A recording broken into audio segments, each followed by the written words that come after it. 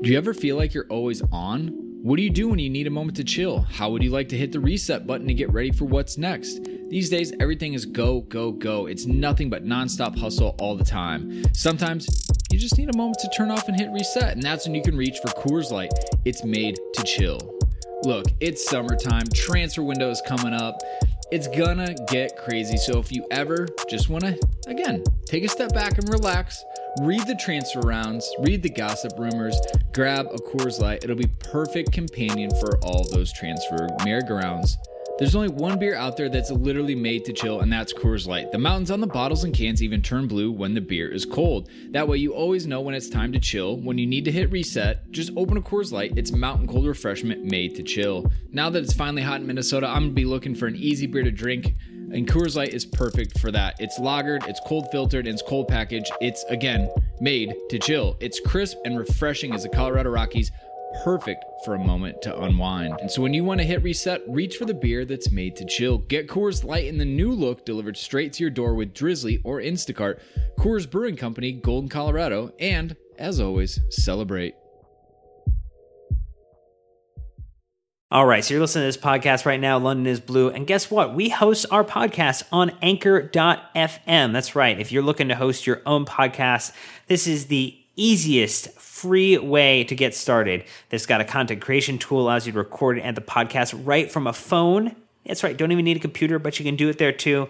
They'll also help you distribute it, which is probably the most challenging part. You don't want to have to mess with that. They got you covered. You can get it right on Spotify and Apple Podcasts, as well as any other place podcasts are found. And you know what? You can monetize it too. Make a little cash for sharing your great content with the world. It's everything you need to make a podcast all in one individual place. So you know what? Head over to your app store, download the Anchor app, or head to anchor.fm to get started if you're ready to launch your podcast and make it happen. Hi, this is Ruben Loftus-Cheek. This is William. I'm Mason Mount. You're listening to the London is Blue podcast. All right, Chelsea fans, welcome back to a surprising timing for this episode. Not our normal cadence, we do know, but if you've been hanging out with us long enough, you'll know that come transfer time, you got to be ready, all right? I mean, essentially, Dan, we're on call 24/7. News pops, we got to be ready, and news has popped.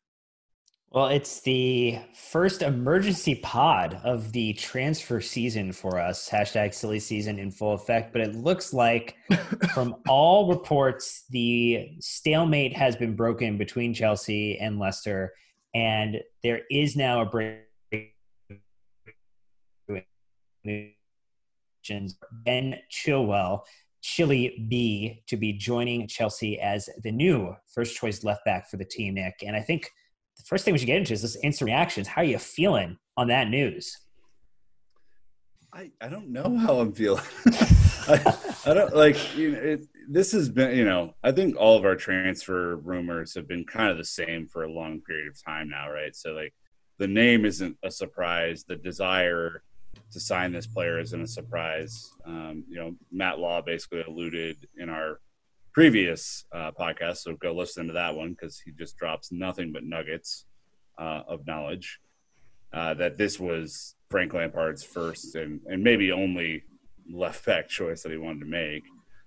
So on one hand, it is not surprising. On the other hand, the fact that this came up and spun up so quickly when, I think after talking to Matt Law, like he said that, Frank would be willing to wait, maybe 6 months to a year for Ben Chilwell, that it spun up so quickly thereafter that, something happened, Brandon, to make the breakthrough, whether that was the player or the clubs or something, right?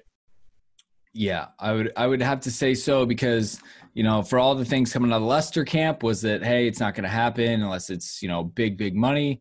Chelsea, we knew that, we were flexing some financial muscle, to say the least, in this pandemic window. And so it seemed like, not having done any business in the last two windows for reasons that I don't know why not. I mean, we definitely didn't do anything to warrant that. But it seems to be paying off dividends here. And so I think what is interesting is that it seems like something has changed. I think that's a really good shout. But again, for an instant reaction, I don't think anyone is going to complain if we bring in a left back. I think it's very obvious that that is a part of the team that Frank Lampard is trying to upgrade. Again, to continue to name drop Matt Law, he said Frank feels like we have 2 left wing backs and not a left back. And so that's where he wants to go. So I think, again, the idea, Dan, is that Chelsea are continuing to improve their squad. Let's get into the price later, because I think that's a whole big talking point that comes into it. But my initial reaction is great. I'm glad Chelsea are making the improvement to the squad in an area of need. Simple as that. It's interesting because I think the point that you alluded to, that the cost has become this point of fixation, and trying to equate the signing, whatever it ends up being, and there has been bands of payment, right, where people are talking 45 million pounds, or people talking 80 million pounds, most expensive left back ever, which right now is actually Mendy at Man City for 53 million pounds. So if you get it less than that, you're not the most expensive left back in the world. So it'd be great not to break another record like we did with Kepa. I think the thing that we have to look at is, like, what is Ben Chilwell bringing to Chelsea? Ben Chilwell is an amazing athlete. He's going to be able to run for days, which is going to be exceptional when we think about being able to pair him on the left, potentially when you have Reece James on the right, and being able to feed a Timo Werner, to be able to feed a Tammy Abraham is super exciting. He's a little bit more defensively minded. So I think that's something that's kind of a positive piece as well. I think there are some concerns about the drop-off form at the end of the season. I would also say that he's not alone in players that struggle to get back to being successful in that Leicester side at the end of the season. And I'm going to say that there's probably a little bit of ownership on Brendan Rodgers there for how that team came back in Project Restart. So I wouldn't shade all of it on what did Ben Chilwell do in the last 3 months. I would look at across kind of the entirety of his career, Nick, where he's shown an ability to be creative, versatile left back, and arguably probably one of the best 3 to 4 in the Premier League right now. When you think about Robertson, Digne, Chilwell, and then you could probably throw in, like, this season, maybe like Eden Stevens from Sheffield would probably be a good shout for that. But there's not really a collection of other people you might put above that where Chilwell sits today. Yeah, I mean, we unfortunately just got done watching Bayern Munich thrash Barcelona in the Champions League. And you look at someone like Alphonso Davies, who has just exploded onto the scene. And I think that's your, kind of gold star, top tier player. But yeah, I mean, you bring up an interesting point, Dan, because historically, when you think of the Premier League, there are a ton of really serviceable to amazing left backs that are a part of that threshold. You can make the really strong argument that, it's a long drop off after the first 2 or 3, to what, the rest of the league is. And yes, Stevens for Sheffield is a really solid player, but I mean, playing in a wing back role versus a pure back four is, maybe a tough comparison. But it is interesting to me that, obviously it was mooted that Ashley Cole, this was, his recommendation after watching Chilwell play. Lampard has clearly wanted him for a while. If this happens, and if this happens at a cost that makes sense, 80 million does not make sense for a player of Ben Chilwell's quality. You're going to see far better players move for 80 million pounds this window, just as footballers. But if you can get them at a decent rate,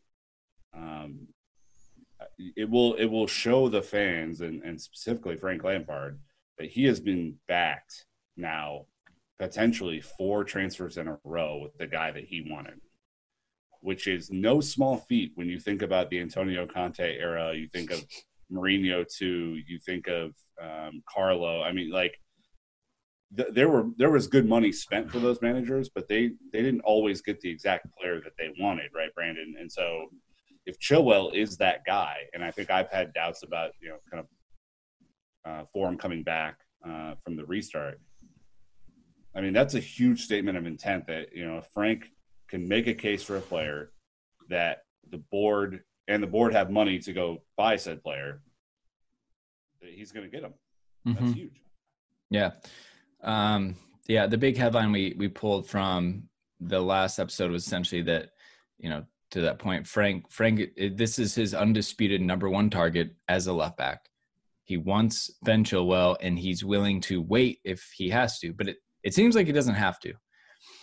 Talking about the fee of Ben Chilwell is important because from what I've gathered in our Discord server and on Twitter is that people like Ben Chilwell, even if maybe he didn't have the best overall season, they like him. They don't like him for $80 million. And the concern is that, well, if you invest that much in one player, there's other areas of the team. Is that going to essentially dry up the transfer budget? Yeah, which is a fair concern, right? Like we've said it on the show, you're not spending $500 million this window, even if you have a good amount in the bank and financial fair play is relaxed. I mean, we're still in a global economic recession. I mean, we can't forget that. I know that Chelsea have been more active at the beginning of the window than we maybe have been in the past. But, Dan, you cannot – I think if you're Chelsea, you cannot justify really good value transfers in Timo Werner and Hakim Ziyech and what could be incredible value for Havertz whenever that happens because of his potential. And then on the other side, go spend $30 million or £30 million more on a left back than Man City spent for Mendy, who's been atrocious there. Like, I think that's a hard sell when you have three other positions that you need to fill. The hardest thing I think people are struggling with is how to rationalize the price. And I think if you're trying to get into the point of rationalizing the price for a player, it's a losing battle. I wouldn't even recommend trying to do it. I think the best thing that I could say is that when you look at what we paid for Timo Werner, what we paid for Hakim Ziyech, what we're potentially going to pay for Havertz, and then the band in which we potentially are going to bring Ben Chilwell in, if you average them all out, I mean, if Timo Werner didn't have a release clause, he would have gone for a whole lot more. That's a bargain. Ziyech, absolutely a bargain. And we're now potentially, able to spend a little bit more to get the target we want. Because on the flip side, what has happened over the past couple seasons when we go after a Bakayoko, when we bring in a Danny Drinkwater, when we go get a Davide Zappacosta, when we get Baba Rockman, like we have gone and tried to plug holes with players on the cheap before. And more often than not, when we have gone and done that, that player has never ended up in the first team, ends up becoming a part of the massive loan army infrastructure. And it's really because we tried to find value with a player that didn't exist. And so, yes, you might be unhappy with how much we're paying for Ben Chilwell, but we know that he's Premier League proven, which if you look at some of the other candidates, going and, Telles, obviously an amazing attacking left back from Porto. The acclimatization from Porto to a Premier League, not necessarily guaranteed to work out appropriately. And you look at for Fernandes, geez. Yeah, but he's also falling half the time to get a penalty. So, I mean, yes, it works for him. He's in a position where he could fall.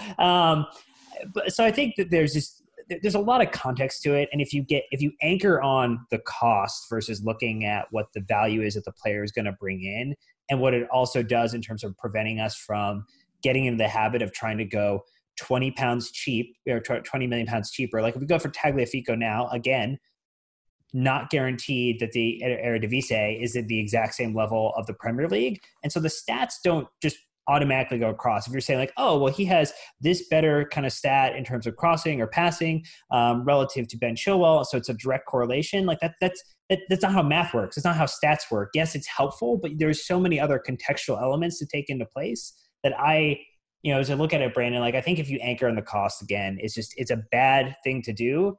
Chelsea aren't cheaping out. They're getting the target they want. That's what we should be celebrating. And the cost is the cost. Well, the good news is the rumors that are coming out is that it has dropped. That it might be actually closer to like 60 million with add-ons and bonuses. I think that will just help, if true, create a lot more support from the fan base because 60 million that means he's probably like 45, 50, buyout clause. All of a sudden, like, okay, you know what? That's par for a top Premier League left back, essentially. So I think it'll help with it. He's homegrown. All right. That's another big thing is you try to build your roster. He's homegrown. You don't have to worry about visas or anything like that. Like, he checks a box and that's going to help, especially if we have Willy Caballero in our goalkeeping ranks and potentially Kepa. And I don't know what we're going to do for a third string. The homegrown thing, though, is kind of different now than it was for Chelsea 3 years ago, though, right? I mean, yeah, you have all this youth talent that is homegrown academy players. And, like, you look at the squad and it is, we joked about it being Brexit FC a couple of years ago, but I mean, you would assume the squad is like at least 50% English, probably more. So like, I understand that, and I understand he's Premier League proven. I understand the value proposition.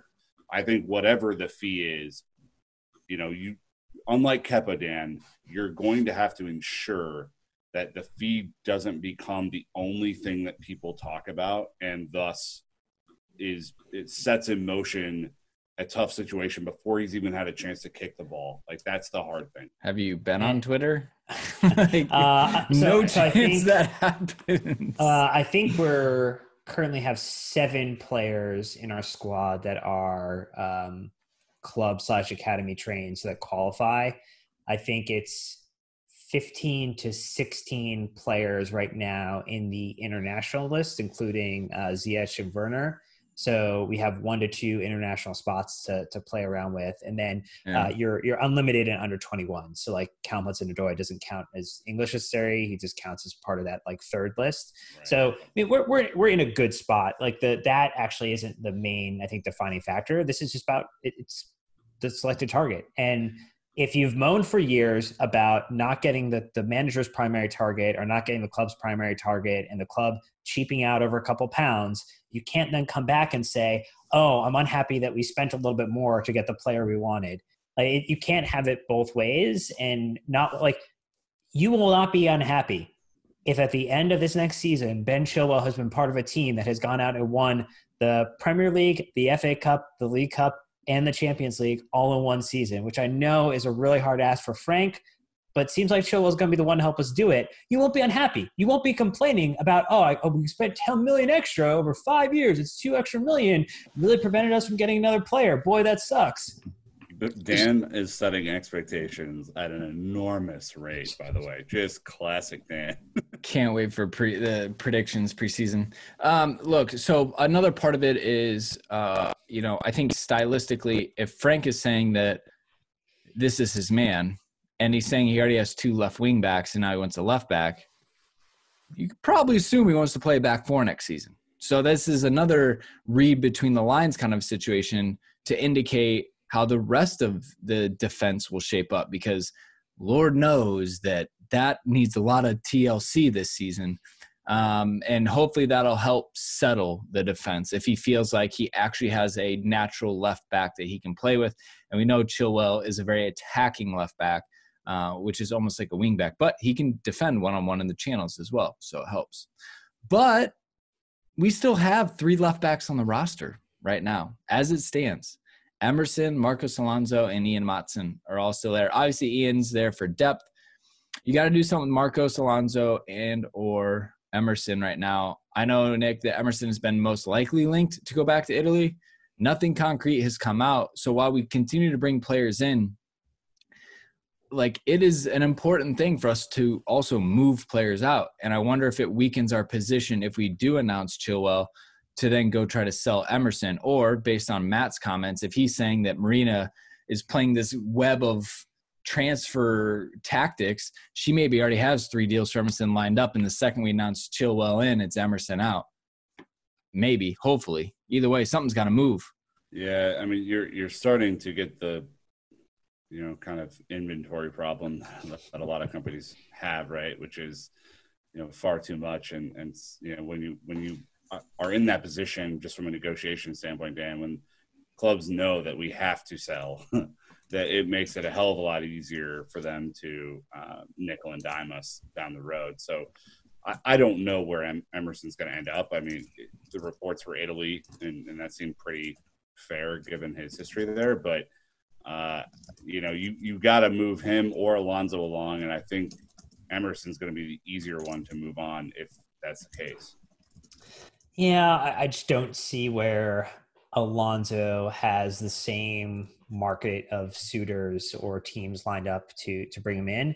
I also think Marcos has proved that he is capable in the Premier League and offers Frank an option that if he does want to play a back three to match in a particular match, that he can pop into that lineup and it's not going to be an issue. So, and you look at also our top scoring defender at the moment, who currently on the team, actually one of our highest scoring players in the Premier League on this team at the moment too.